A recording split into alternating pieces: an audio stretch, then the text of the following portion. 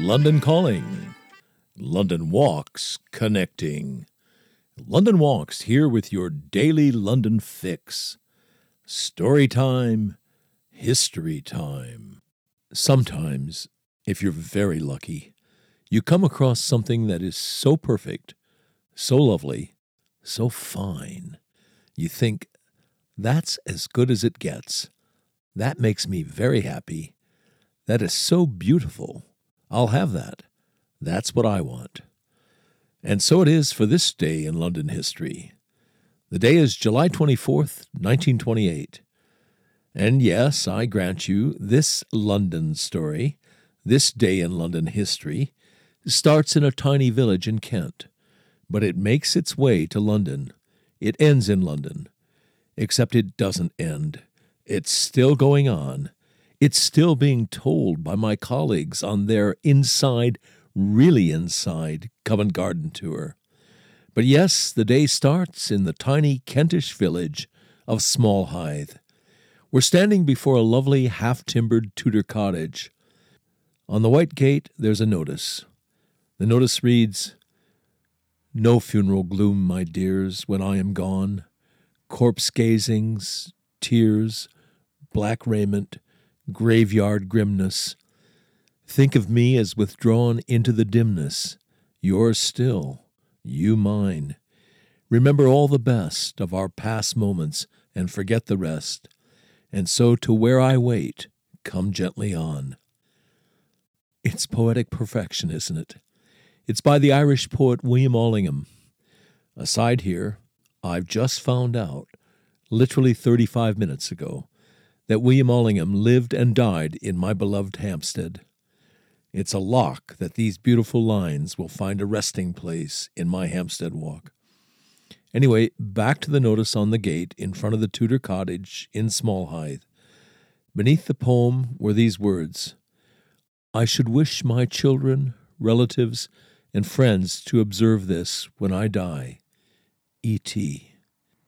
E.T., you can probably guess. They're the initials of the great actress Ellen Terry. The poem and that lovely, simple request had been found on the flyleaf of Ellen Terry's copy of the devotional book, The Imitation of Christ, by Thomas à Kempis, published in Latin in the 1400s. Ellen Terry's wish was honored. There was no black raiment, no graveyard grimness. It was a happy funeral, a beautiful funeral. The mourners wore their customary dress. At the door of the church was a guard of honor of farm workers, with hay rakes and forks and scythes and sheepdogs.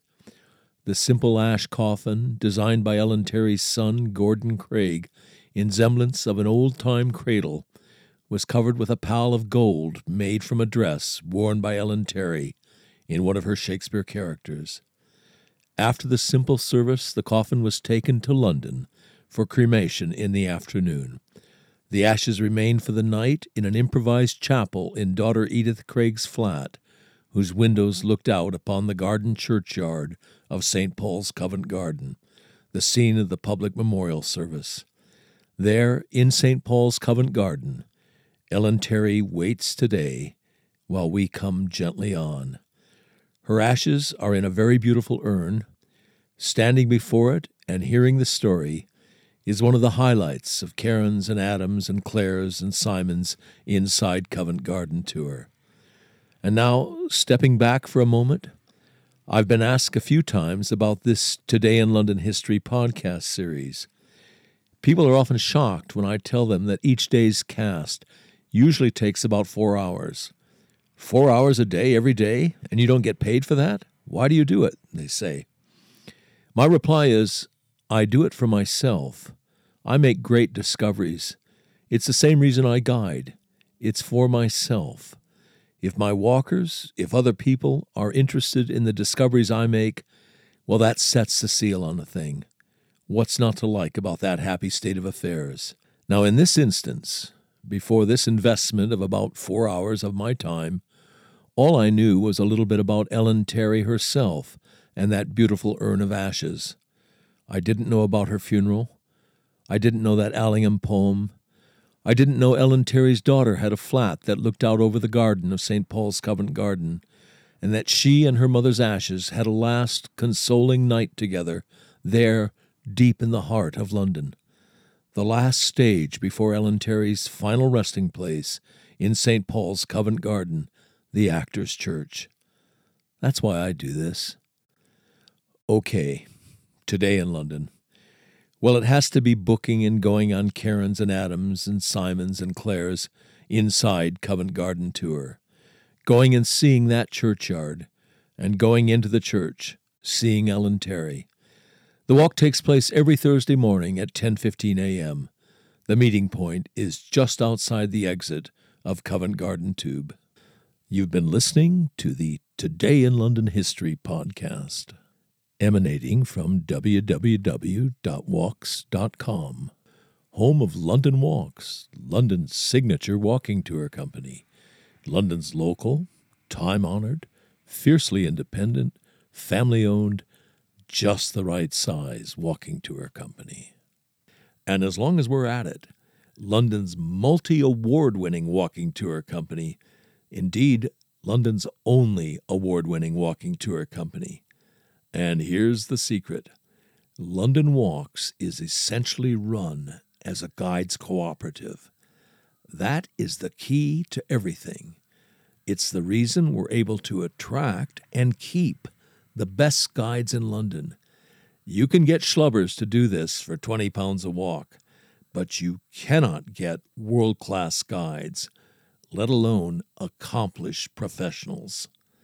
It's not rocket science.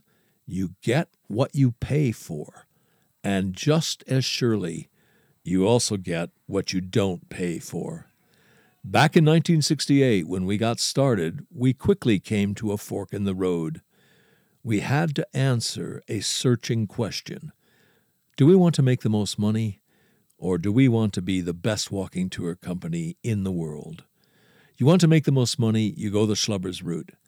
You want to be the best walking tour company in the world, you do whatever you have to do to attract and keep the best guides in London. You want them guiding for you, not for somebody else. Bears repeating, the way we're structured, a guides cooperative, is the key to the whole thing. It's the reason for all those awards. It's the reason people who know go with London Walks. It's the reason we've got a big following, a lively, loyal, discerning, fun following. Quality attracts quality. It's the reason we're able, uniquely, to front our walks with accomplished, in many cases distinguished professionals, barristers, doctors, geologists, museum curators, archaeologists, historians, criminal defense lawyers, Royal Shakespeare Company actors, a bevy of MVPs, Oscar winners, people who've won the Guide of the Year award. Well, you get the idea.